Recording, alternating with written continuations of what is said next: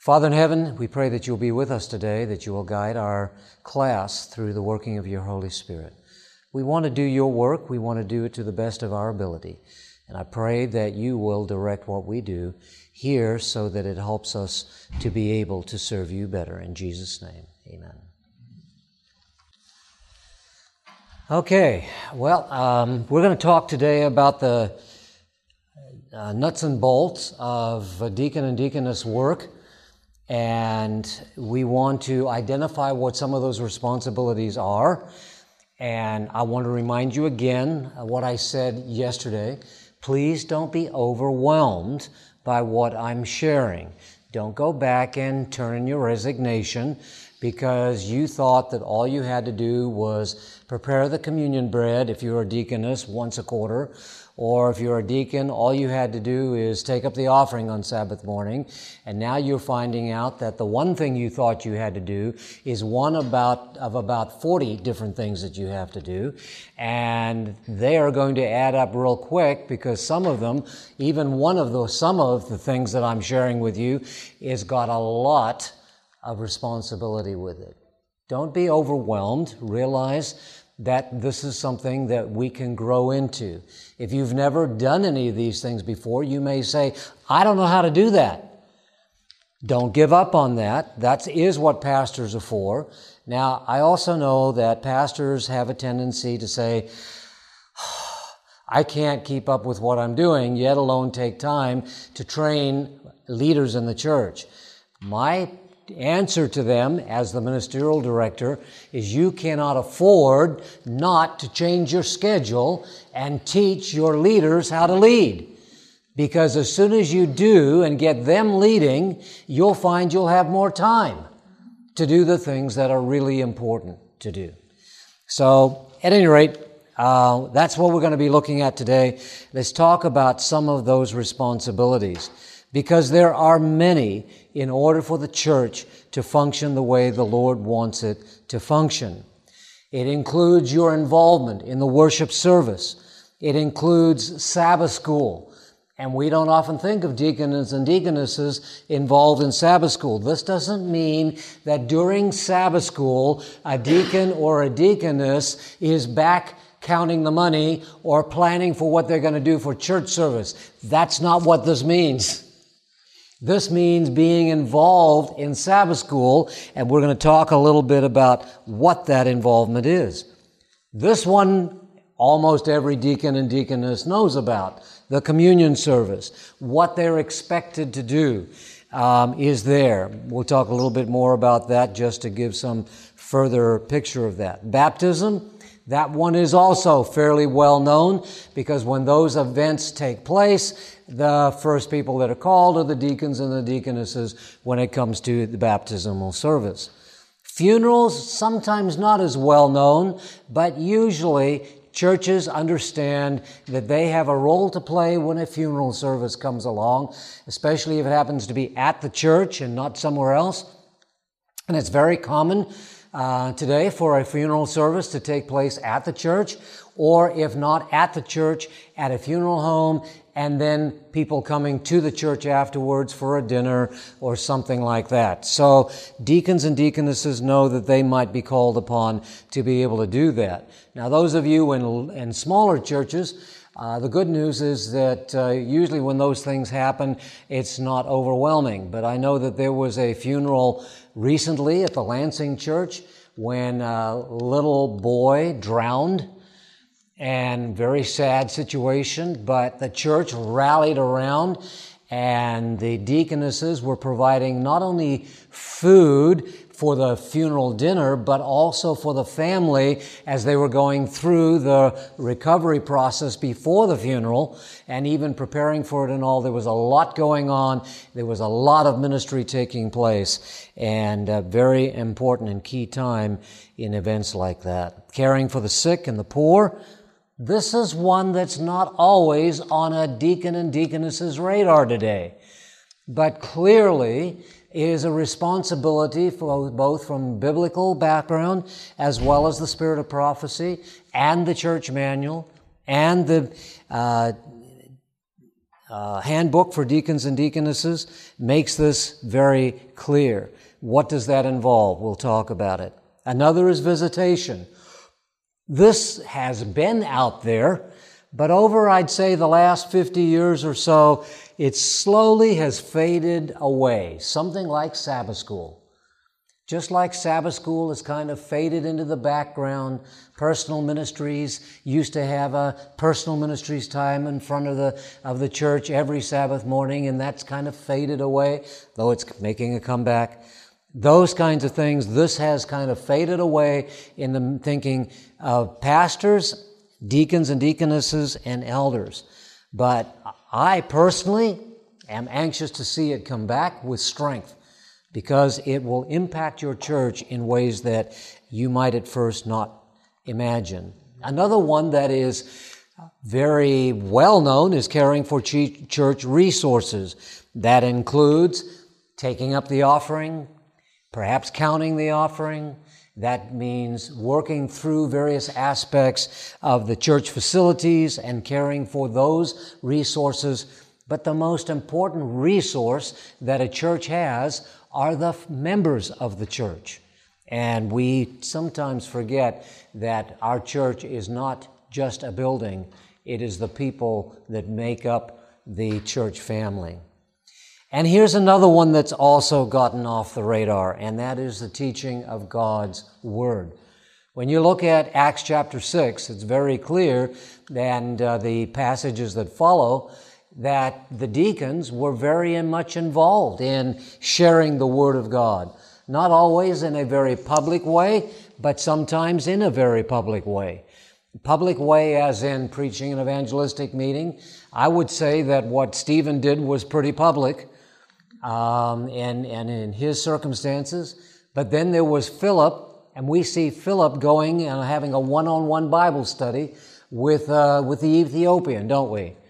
The fact that he, was taken away miraculously and all of that, we may not always get that, but we have divine appointments today that are every bit as miraculous as the experience that Philip had. Maybe not transported from one place to another with,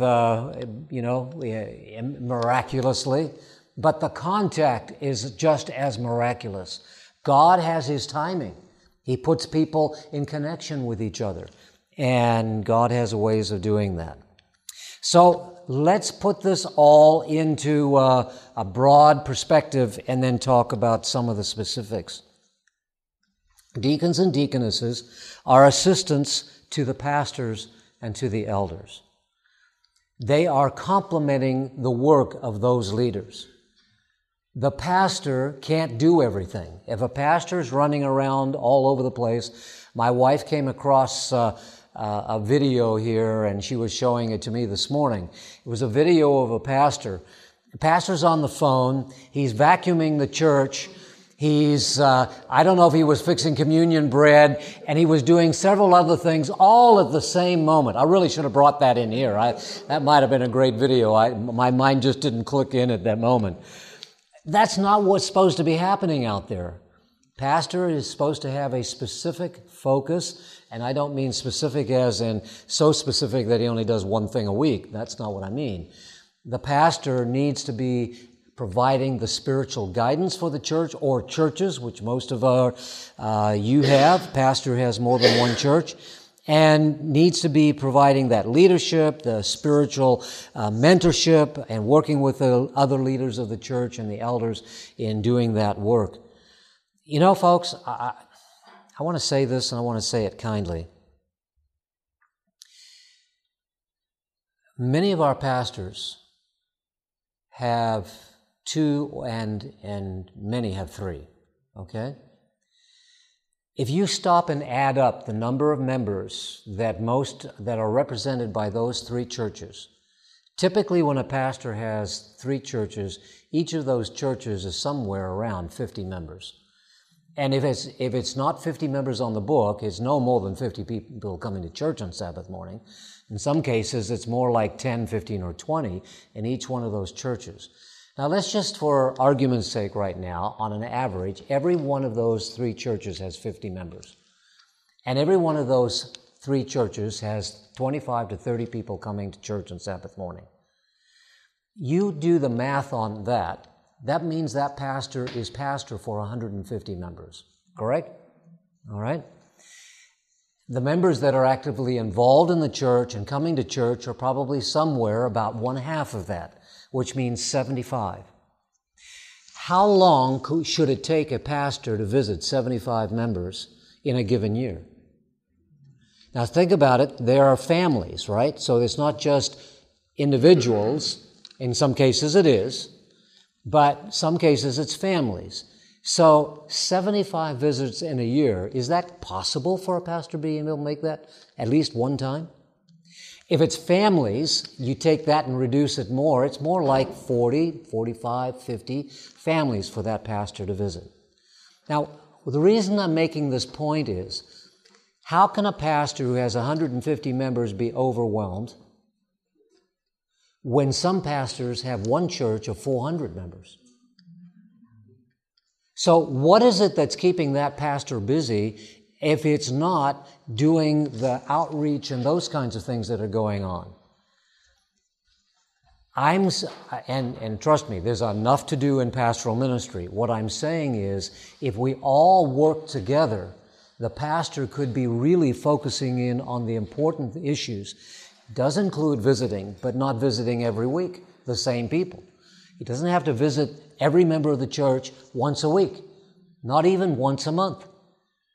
It might be good to do it once a quarter if that is reasonable, but there's so much else that needs to be done in advancing the gospel. I'm just saying, sometimes our pastors are overwhelmed because they are getting bogged down with little minutia in the local church just to keep it running, that's where you, as deacons and deaconesses, come in preventing that from happening.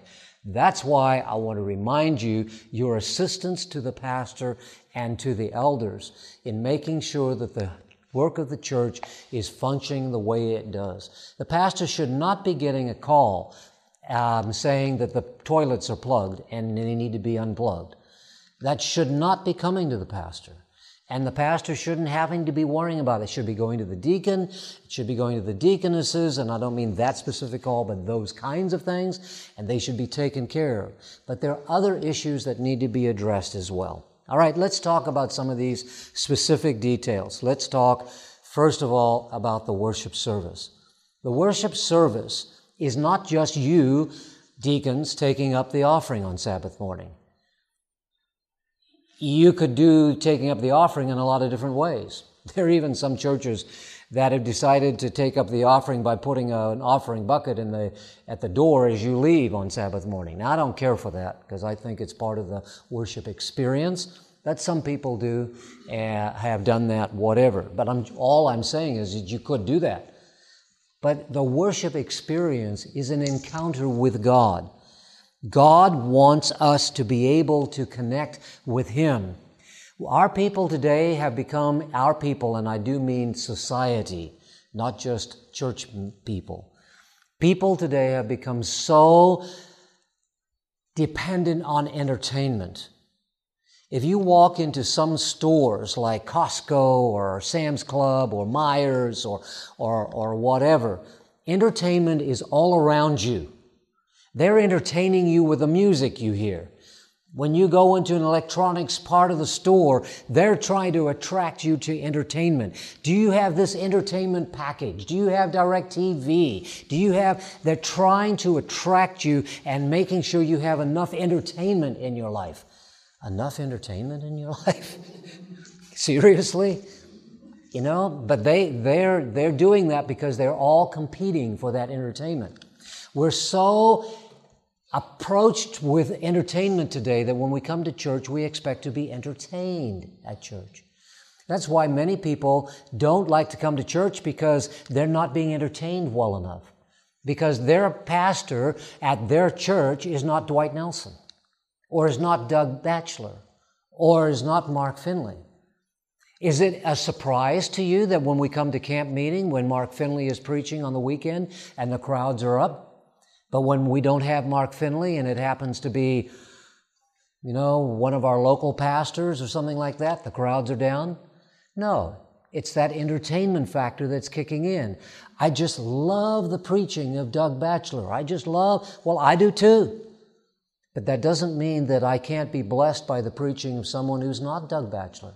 Because I'm not coming here to receive something from Doug Batchelor that makes me feel good and be entertained. I'm coming to listen to the preacher lead me closer to Jesus Christ and teach me something I need to know about my relationship with Jesus, and listen to the voice of Jesus speaking something He's trying to communicate to me. And that happens through many people. So the worship service needs to be a place and a time when we're having an encounter with God. What do you as deacons and deaconesses need to do in relationship to the worship service? Obviously, there's the physical plant to care for.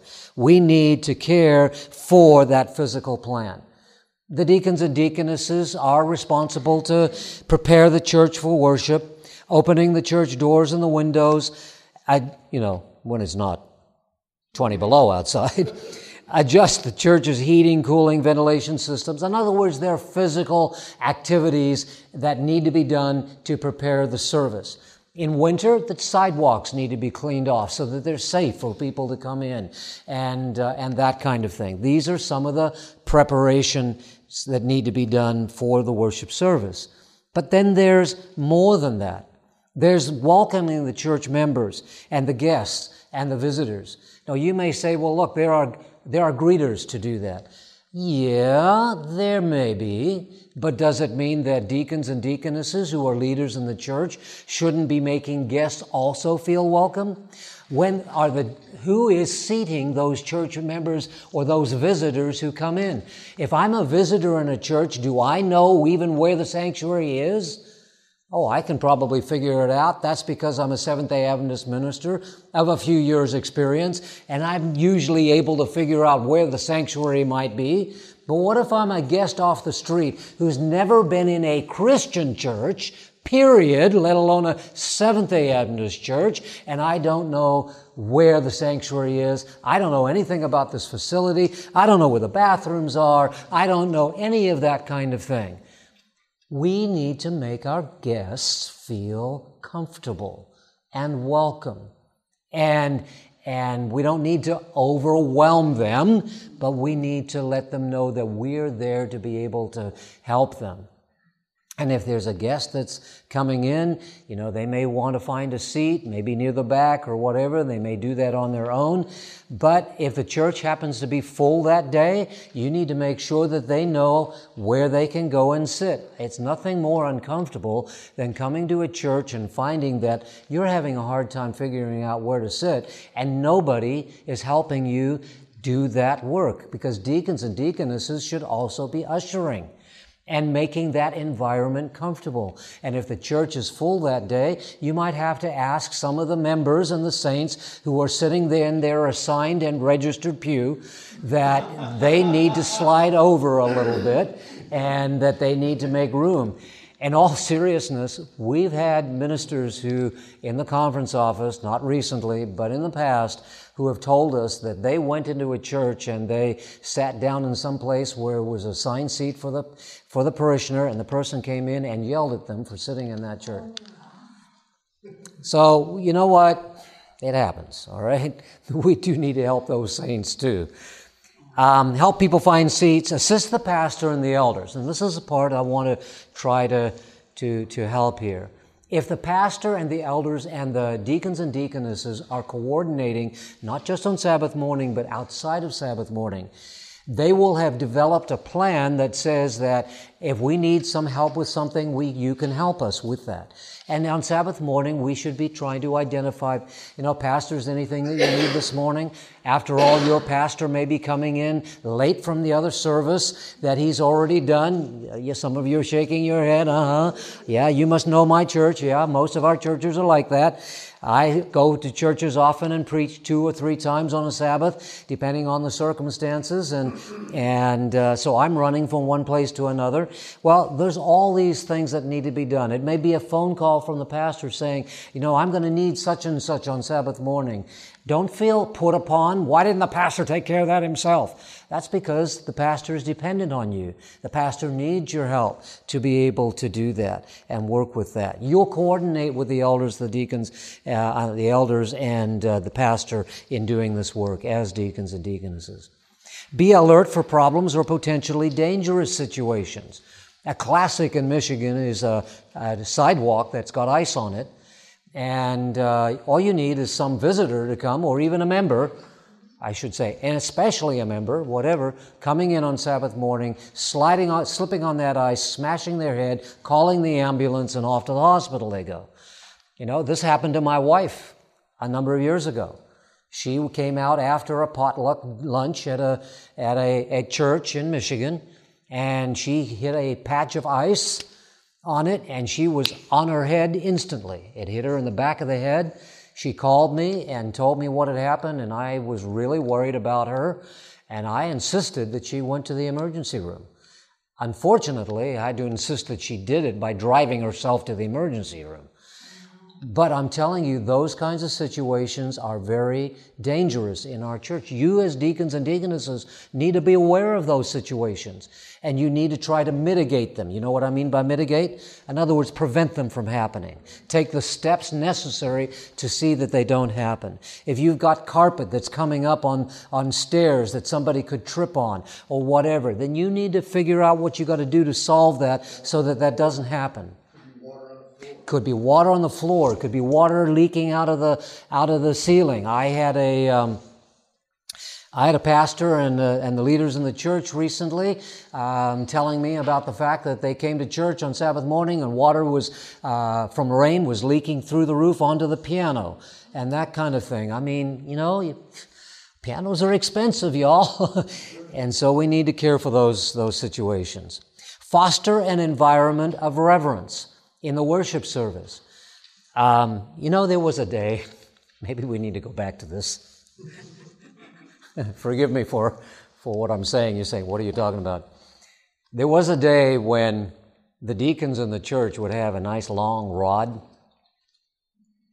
And you know what I'm talking, you know where I'm going? And they would, if somebody was talking in church, especially a kid or whatever, or falling asleep or something, they'd have that rod and they'd tap them on the head. All right, that's not what I'm referring to here exactly, but what were they doing? They were trying to facilitate reverence in the church. But what can you do to facilitate that? First of all, set a good example yourself. In some cases, it might be a well-placed sign reminding people of reverence. Now, be careful with that. I'm just saying that there are things that you can do that you can help to facilitate that. As deacons and deaconesses, you might talk about steps that you could take. Maybe it is even visiting church members, and as you visit them, remind them of the wonderful opportunity we have to worship God and that we want to be reverent in the sanctuary as part of education. I don't mean imposing on them and being mean about it. I'm just saying part of an education process. I think elders, deacons, and deaconesses don't realize that they have a great opportunity with visitation, which we'll talk about in a moment, to be educating church members in a lot of different areas. And as a matter of fact, it is the responsibility of you leaders and those leaders, elders, and not just the pastor, to be educating the family of God about worship of God, living for God, and all of that. We'll talk about that a little bit more as we come along, but that's a way of being able to do that. Obviously, collecting the tithes and the offerings and having a systematic way of caring for that. And it might also be that the deacons or deaconesses would be not only collecting the tithes and the offerings, but also counting them and having a good plan. As I told the elders in the early part of the week, I'm telling you as well, that you should always have more than one person counting the money, that those individuals should both sign a sheet. There should even be a formal sheet, not just a torn out piece of paper that somebody found off of a newspaper in the trash or something, but there should be an organized way of doing that every week where somebody signs, counts the money, and signs off on it that they counted it was so much money, and then that money is turned over to the treasurer. That is for everybody's protection, and especially the treasurer. If I were the treasurer of the church and the money was not counted before it came to me, I would refuse to accept it. Do you understand why? Because if I don't, and there's any money question about that money or money theoretically missing, I've got no proof that I didn't take that money. But if you count the money as deacons and deaconesses, that is all taken care of as it should be. So it's all about checks and balances? Absolutely. That's exactly what's there. It's for everybody's protection, and it's so that the members who are giving the money and guests who are giving the money have confidence that the money that they're giving is being used for its intended purpose, and not sending somebody to Hawaii or buying new cars or something like that. You understand what I mean by that? So you need to have a good plan. Just a word regarding that so that you are aware of it. Treasurers sometimes have fallen into that trap. I had a situation not very long ago where a treasurer in a local church was counting the money themselves. And when the pastor approached them in relationship to that issue, and even the head elder approached them about doing that, they simply quit being a treasurer. Now, let me tell you, I already told you what, if I were a treasurer, I would have refused to even get near the money under those circumstances.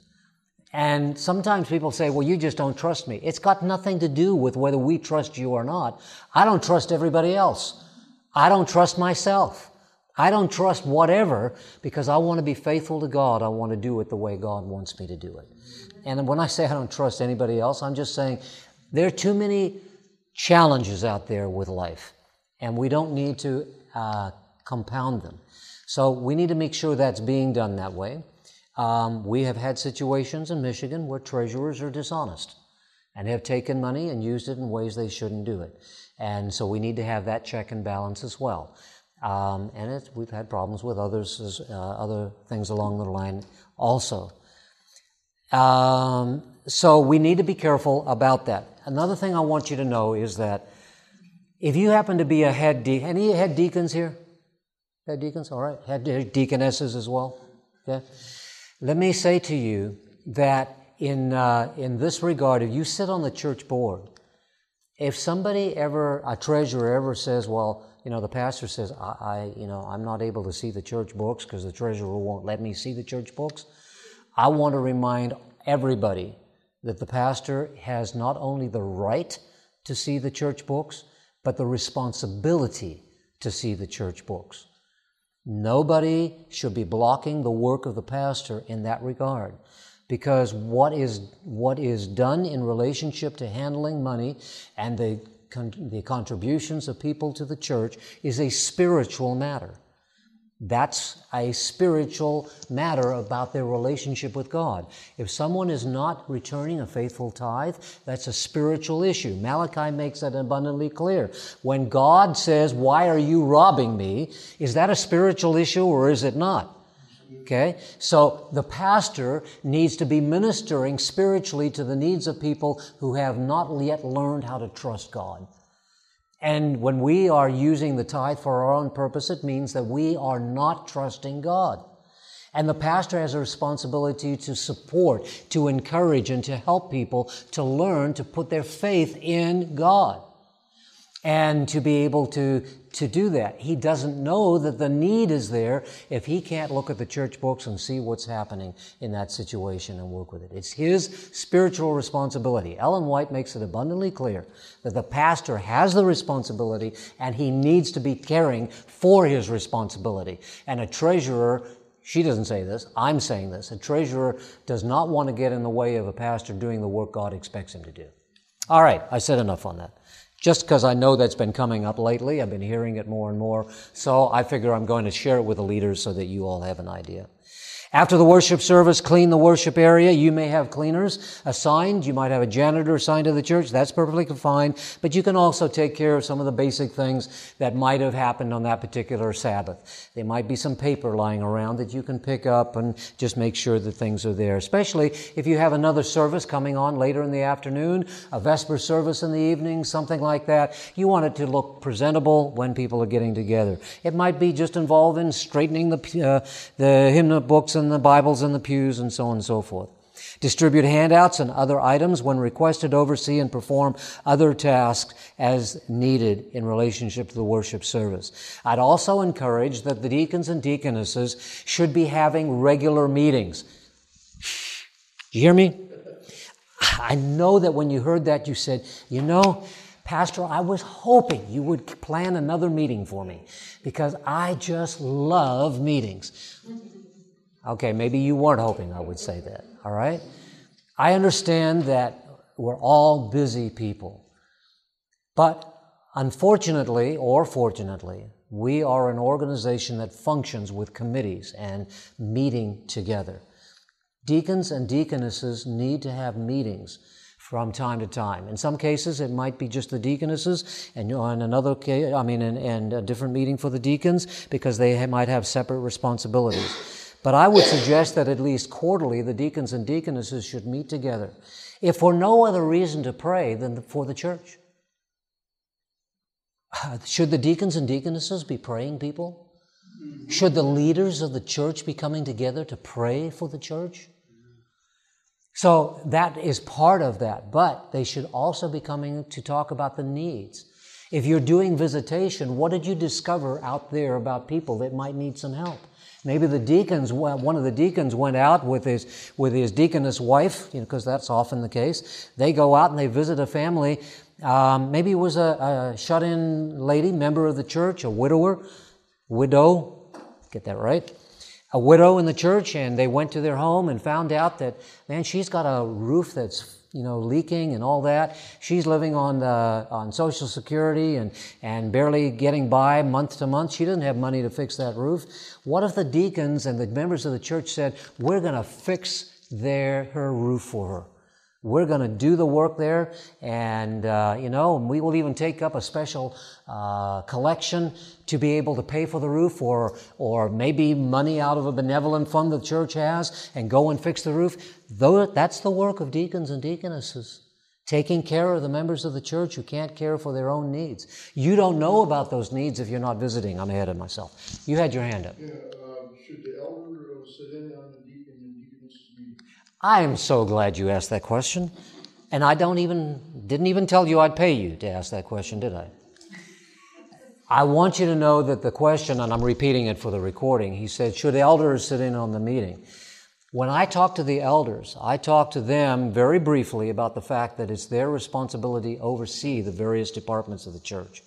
And it may not be all the elders sitting in on that meeting, but I would say the head elder or an assigned elder who is responsible for that should sit in on those meetings so that there is coordination, not so that they can see what people are doing right or wrong.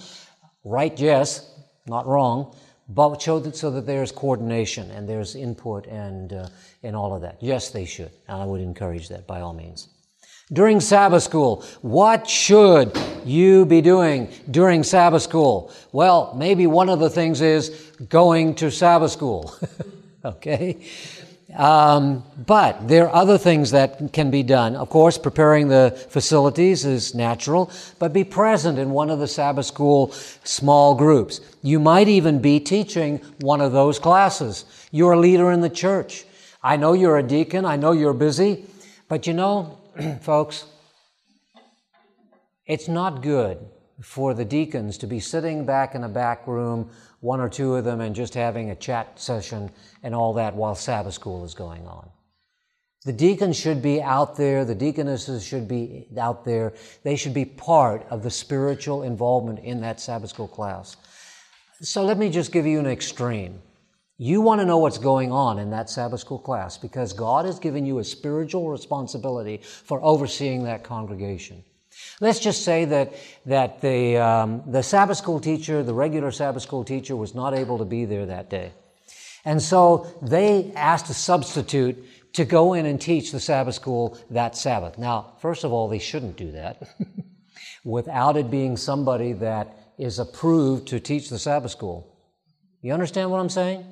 But let's just say they didn't do that way. They got somebody to teach in the church, and that particular person has some kind of a focal point for their lives that they want to share that doesn't happen to be good, solid Seventh-day Adventist theology. You're sitting in that class as a spiritual leader. You are watching and you're observing. Now, you are just planning to be there because it's your class. It's part of your work. But as you're listening, you're saying, wait a minute, this person's talking about something that I know we don't believe.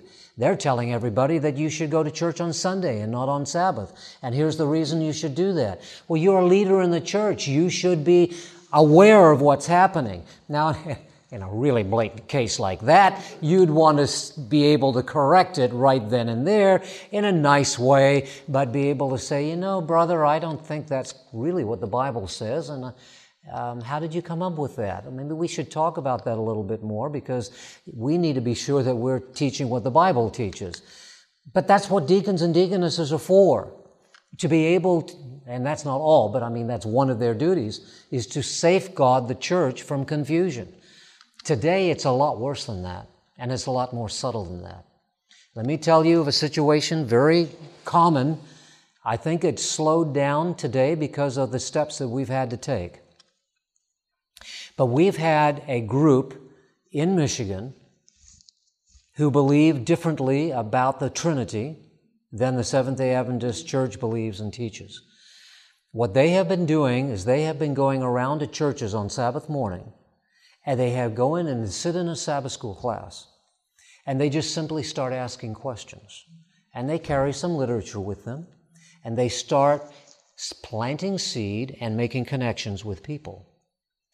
And then, you know, somebody says, well, you know, you're visiting today, why don't you come over to our house, or you stay here for potluck, and then they start, do you see what's happening?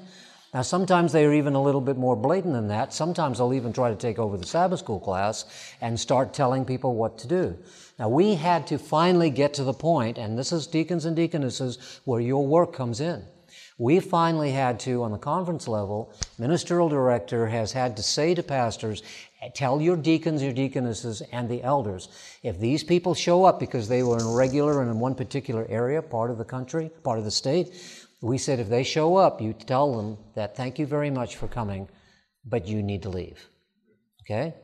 And if they refuse to leave, we tell them, because we've told these people the same thing, we will call the police.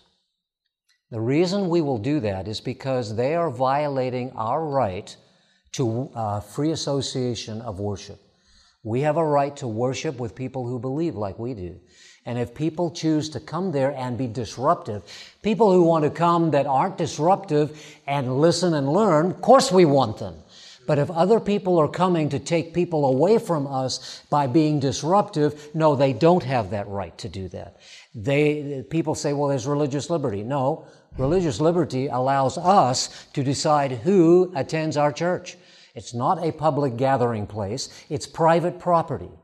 And that's why even on this campground, in years past, we've had people come on this ground trying to take over here, literally, trying to take over. We had a whole group of people in a van that came here one day, and they sat in our church service, and then they started standing up and disrupting the church service, and we had to escort them out. Okay, anyway, enough of that. I don't want to spend the rest of the day dealing with that issue. But I want you to be aware of the real things that are going on. In Sabbath school, be prepared to facilitate the group if the teacher is unable to attend. You might need to take over a Sabbath school class if the wrong person is getting in there. So, study your Sabbath school lesson every week. Serve as a Sabbath school teacher if requested. Oversee and perform other tasks for Sabbath school as needed. Communion and foot washing, I think you understand that. I'm not going to spend a lot of time in that particular area because I think you already have a pretty good idea on that. Here are some things up on the screen. Materials that are available. Warm water is good. a plan to collect and dispose of the used water. Some people like to put bleach in the water.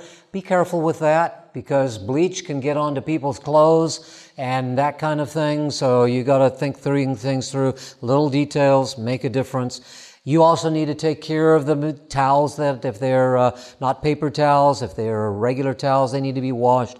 Making sure all the materials, the chairs, the supplies get back where they're supposed to be. Assist visitors, single women who wish to participate, who have children. There may need to be a way of taking care of kids so they can participate, etc., etc. You understand what I'm talking about? So I'm not going to take any more time with that one. During the communion service itself, obviously there's a very organized plan for your church that works with the facilities that you have and the tools that you have. The trays for bread and grape juice, sometimes they look like this, where they are in one device. Most churches today still have the tray for the grape juice separate from the bread. Whatever works for you, whatever you've been able to work with, there's no theology that says you can't do it that way, but you need to have an organized plan. You need, I encourage churches to practice, at least periodically, if not before every communion service, just so that people are aware of what they're doing the next day. We don't do it every day. So I like to do it on Friday night, and rehearse it. It refreshes in my mind what's happening, and for the leaders as well. Also, there may be rotation going on with the deacons and deaconesses, and you should be rotating. If it's the same if you've got 5 deacons and 5 deaconesses, but every time it's communion, it's the same deacon and the same deaconess that are doing it, or the same 2, you're not helping. You need to be training those individuals how to do it, which is why that rehearsal service is valuable, to be able to utilize that. So just keep that in mind. You need to prepare the area. You need to have everything ready to go. You need to take the tables down afterwards. You need to clean all the equipment and supplies. You need to respectfully dispose of leftover bread and wine. Do you know what respectfully means? It's the right way to dispose of it. Grape juice is poured out on the ground, bread is burned, and disposed of in that particular, in that manner. Are everybody with me? Burned, or what's the other way that we... Buried. That's it too, yes, thank you. I don't do that all the time, you know. I leave that to the deacons and deaconesses. Also, the laundering of the tablecloths and so on. Return all tables and supplies to the storage area. Okay, we can repeat that 6 times. Oversee and perform other tasks. There's another task with communion services that needs to be cared for. Can anybody think of what it is? People that need a partner. Okay, that's good. Yes, that's part of it. That's part of it too. Not the one I'm thinking of, but it is it. It actually comes after the service is done. What? No, yeah, no. Okay, you guys, all right, you're on the right track. You're thinking, and all of the things you're saying are actually accurate, all right? The one thing I'm thinking about, what about the shut-ins? Okay, don't forget the shut-ins, and participating with the elders and the pastor in relationship to that. So, okay, I've said enough about that. Baptismal services, generally we understand that as well, and usually there's somebody with experience that has been able to do that. Preparing the baptistry, making sure it's clean. Usually a deacon takes care of that. Then make sure it's full. Hopefully making sure the water's warm, and especially in the winter. Changing rooms are prepared. Every church has different facilities. Sometimes it's hanging a curtain down the middle of a back area. Whatever your facility allows, you need to prepare that area for that. Making sure there are baptismal robes and towels where they need to be, sized to people to make sure that that's cared for.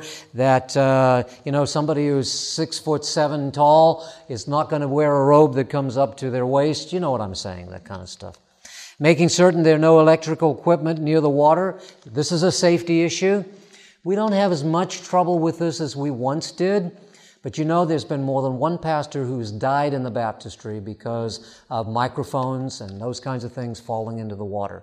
And so you have to be very careful. It's a very traumatic thing for a church to go through that when their pastor is electrocuted because something fell in the baptistry. And that has happened. It's been repeated a number of times.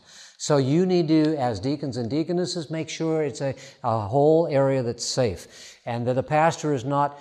Generally, I want to say this carefully. I think that handheld mics are usually safe, but I really just don't want them near me. And I like to have somebody... I'm not going to take a mic into the baptistry. If there's one that is secure and hanging over my head, that's okay, because it's very secure. But sometimes they put portables right in front, and that's okay too, as long as it's not in the water and it's not going to be able to be over the water and falling into the water. Assist male candidates, deacons who are being baptized, female candidates doing the same with females. Clean the areas afterwards, laundering all the materials, overseeing, perform other tasks as needed. One of the tasks that I'd like to encourage you to think about in baptisms is making sure it's a special event for those individuals. Sometimes they take place on the church service, sometimes they take place afterwards. Afterwards tends to be real easy to make it special because you don't just come together and say, okay, we're going to have a baptism, and so you walk into the baptistry and then the pastor baptizes them and then they walk and go home. Usually some kind of a service is taking place, and so it's more natural for it to feel special. But when it's on Sabbath morning, it could just be tagged into and slipped into all the other things that are going on, and it doesn't feel really special to those individuals. There may be afterwards that there needs to be some kind of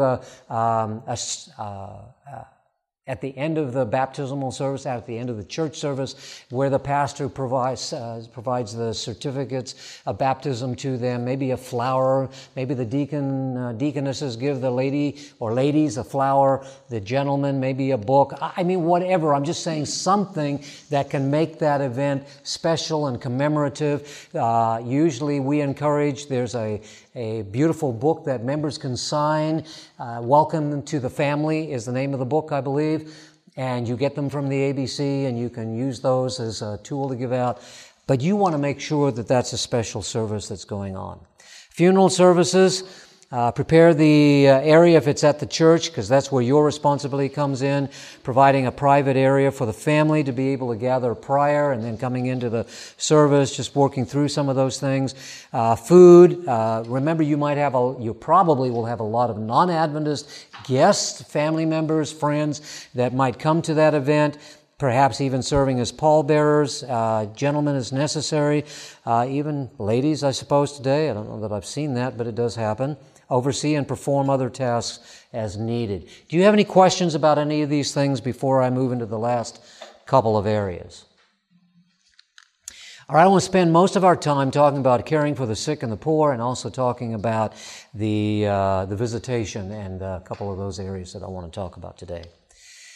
The Seventh-day Adventist Church, deacons and deaconesses, over the last 50 to 70, 80 years, have slowly moved away from a lot of the duties of deacons and deaconesses that might come more naturally in a society that wasn't like ours today. Today we have paid nurses, paid social workers, paid doctors, paid everybody to do all kinds of things. And we see that there are a lot of services we expect from the government, and so on and so forth. So when people get sick, we expect that they go to the doctor, they go to the hospital, that a social worker, if necessary, makes arrangement for them to be cared for, especially if they're elderly, when they go home, etc., etc., etc., i.e., nobody is needed to take care of that person because the government and medical services take care of everything. Well, not necessarily. But that's kind of the attitude we have. So we've backed way off, and we don't worry about any of those kinds of situations anymore. But the truth is we need to worry about it more than we do. Because there are many times when there are people that are in the hospital and they go home and they've got no food, but they really don't have the strength to be able to do it. The deacons and deaconesses should be aware of people's needs. And if somebody's going to the hospital, the bells should go off in their mind. They're going in the hospital. Wow. You know what? I know they don't have any kids around here. I wonder if the kids are coming to help. What can I do to help? And even if they've got kids that can help, you can make an impression on those many times non-Adventist kids by showing that the church cares for them. And, I just stopped by. I know your mom just had surgery, and I'm so thankful that she's got family to watch over. But I want you to know if there's something we need to do to help, maybe you're going to be going home and she still needs help afterwards. What can we do? Here's my phone number. Give me a call. You know what I'm saying? Maybe that even happens at the hospital. Maybe it happens at the home. We need to be broadening our horizon about the needs of people and realizing there are many things that we can do to care. No, you're not a nurse. No, you're not a doctor. No, you're not a social worker. But you are a human being who can provide some very basic things. Deacons, if I've been in the hospital, the grass out there is growing like crazy like right now. I mean, if I'm in the hospital for 3 days and I've been sick before and I'm recovering afterwards, who's going to mow my lawn? Well, sometimes I got good neighbors that will do it, and sometimes I don't have good neighbors. And so we want to be careful. You see what I'm saying? Broad horizon out there of what we can do to help. And this is our church family, and we should take care of them like their family. Exactly. We should care for our family. They are family, just as though they were blood relation, because in reality they are. We go back far enough, we all go back to Noah, right? Absolutely. Absolutely. Good point. Thinking about the needs of that individual beyond where we are. Thank you. That's a good point. For the recording, I'm going to make that comment. Shopping for people is a need. Don't think about it. The refrigerator's empty. I've been in the hospital. Even if I feel good enough to eat, I don't feel good enough to shop. So thank you. Very, very, very good point. So that's up on the screen. Also, keeping the pastor informed of what's happening. Pastor, so-and-so is home from the hospital. They're doing real well. Pastor say, thank you very much. Do you see any needs there that could be? No, but at least I want you to know that they're there. You might want to give them a quick phone call and let you know you're praying for them, or whatever the case may be. So on. Let's talk about visitation and conflict resolution. These are the last couple things I want to focus in on today. First of all, visitation. Have the elders and deacons of the church looked after the weak, and have the elders. It's not a statement, it's a question. Have the elders and deacons of the church looked after the weak and straying ones, and have they realized that the wavering are in danger of losing their souls? Have you tried, both by precept and example, to plant the feet of the straying on the eternal rock? It is important to note that we have a responsibility to care for the spiritual needs of our members. We don't know those spiritual needs if we don't interact with them, if we don't fellowship with them. And it's not enough to fellowship with people at potluck on Sabbath morning or afternoon after the church service and say, well, I've fellowshiped with them and I've met with them. Most of us don't have a personal conversation with people at the potluck that helps to identify what spiritual needs they might have. Occasionally, that does happen because maybe something unusual is going on. Some people their faces are very in tune with what's going on in their lives. And if they're really down when they're usually very, bright and bubbly people, you will usually pick up on that. And at potluck, you might see that. Hey, is everything okay? But there's some people who are very straight-faced all the time, and most of the time they're just fine. How you doing? Oh, I'm doing great. But you go to their home and you find out that things have changed. More importantly, we need to be visiting people with a purpose in mind of encouraging them in their walk with Jesus. So I'm going to put some things up here on the screen. They're in your notes. To become better acquainted with church members. We don't know each other very well anymore. We tend to be very isolative. We have cell phones and computers. And our way of communicating, even with teenagers today, and some adults as well, they will sit in the same room next to each other, texting each other. The art of talking with my mouth, with my eyes, is almost gone. Society, sociologists, and others are very concerned about this, and we ought to be. They are concerned about it from a societal point of view. We ought to be concerned about it from a spiritual point of view. and the fact that we need to be getting acquainted with each other. We need each other spiritually. We need to be praying for each other. We need to be encouraging each other. We need to be teaching each other. We need to be strengthening new and absentee members. If people stop attending church who've been attending regularly and they don't receive a visit from somebody in the church, i.e. the elders, deacons, or deaconesses, it won't take long before they'll get in the habit of not attending church. And I visited people who have not been attending church for years. They just said, hey, I stopped attending 20 years ago and nobody ever came to check up on me. Nobody ever called, nobody came to visit me. That should never happen in the church. And our only excuse is that we get busy and we think, well, I'm going to be embarrassing them or whatever. And we don't realize that things are not well there.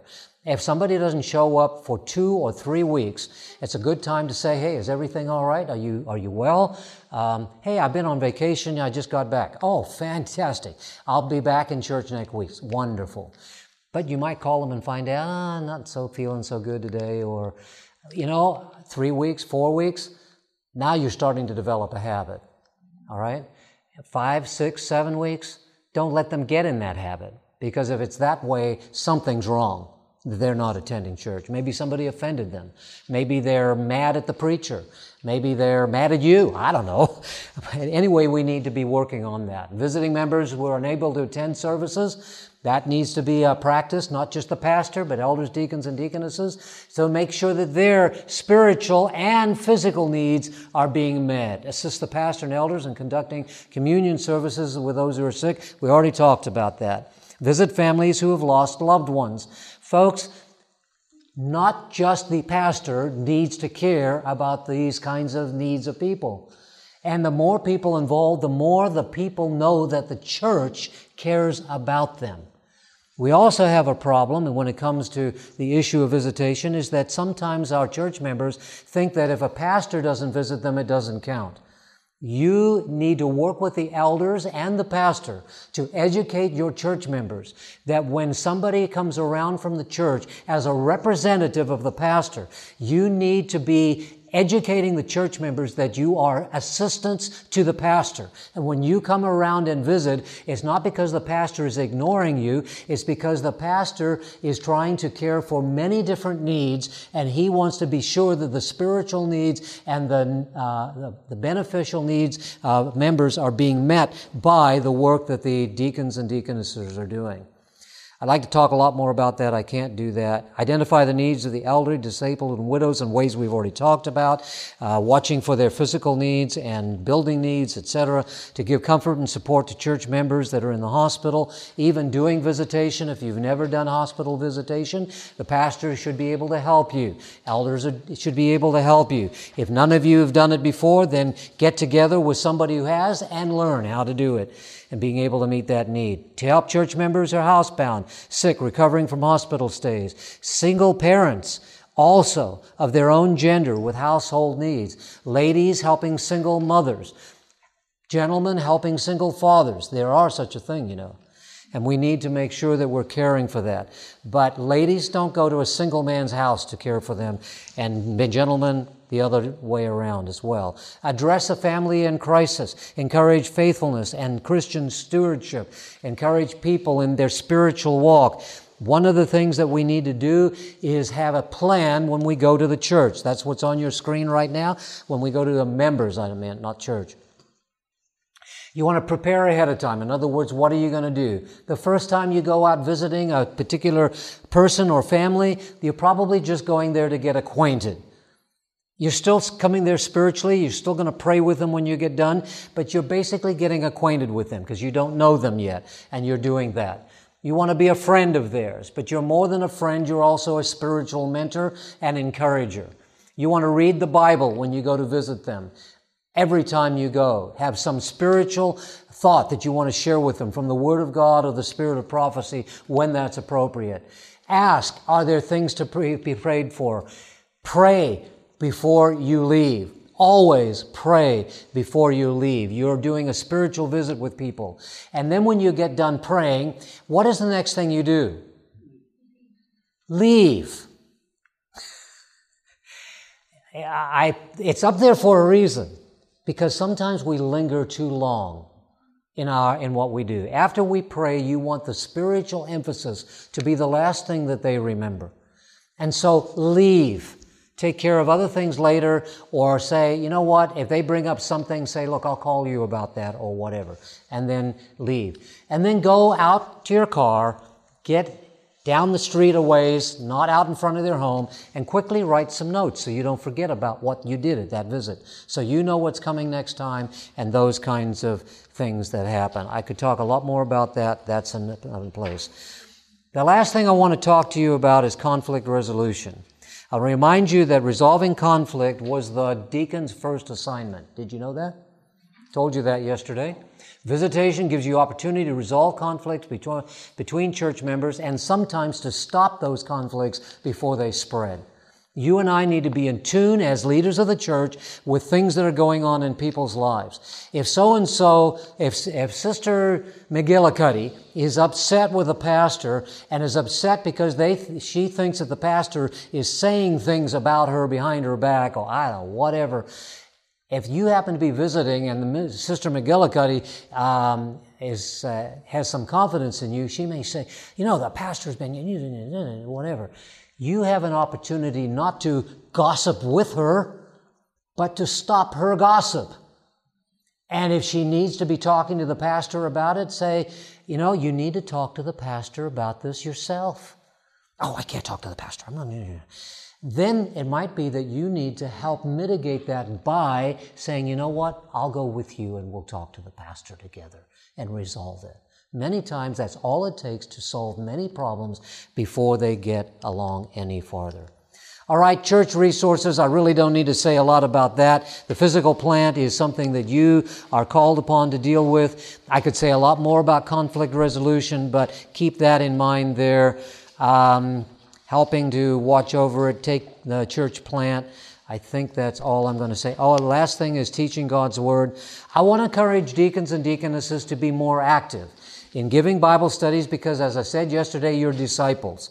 To actively share your faith and teaching other people to share their faith. You need to be helping the personal ministries department in sharing the truth along the way and helping them how to become disciples themselves. That is also part of the work that God has given you to do.